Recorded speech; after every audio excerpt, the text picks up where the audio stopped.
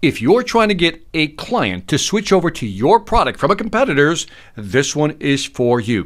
One of the challenges we face is that we go to a client and they're buying or using someone else's product or service. So how do we get them to switch over? Good question, right? Now, I've come up with a formula for you, a kind of a structure, a framework for you to address to get clients to switch over. I call it the META framework. META, let me walk through it very quickly. First of all, you have to address the money issue. That's the M. In other words, I'm not talking about the price of the product or service.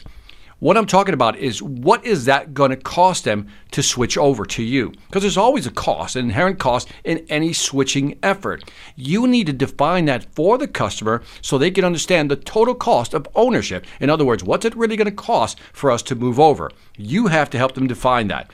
2, let's talk effort. Because the amount of work to switch from one product to another requires some effort by somebody or a group of people. Well, what is that going to require? They need to know that.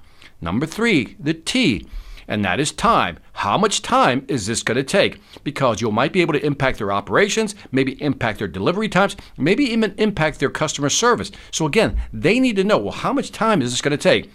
A, last but not least, adoption and acceptance. If we buy your product, Victor, will they use it? Will they adopt it? Will they accept it? Or will they just reject the actual tool and not use it? So we have to convince our clients, potential clients, that, hey, if they buy the product, they're going to use it because this is what we've seen. So that's the framework, the META framework.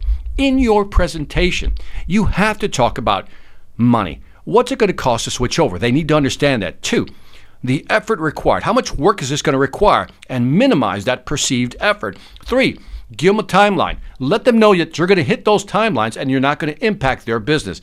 Last, acceptance.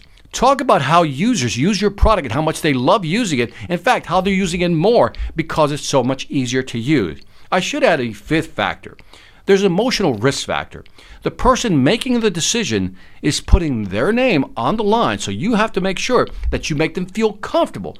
That's why you talk about money, effort, time, and adoption, because you want to make that person, your champion, feel comfortable in pushing your product when they make the switch. This is Victor Antonio with another Sales Influence Moment, always reminding you, selling ain't hard when you get them to switch over, and you know how. Take care.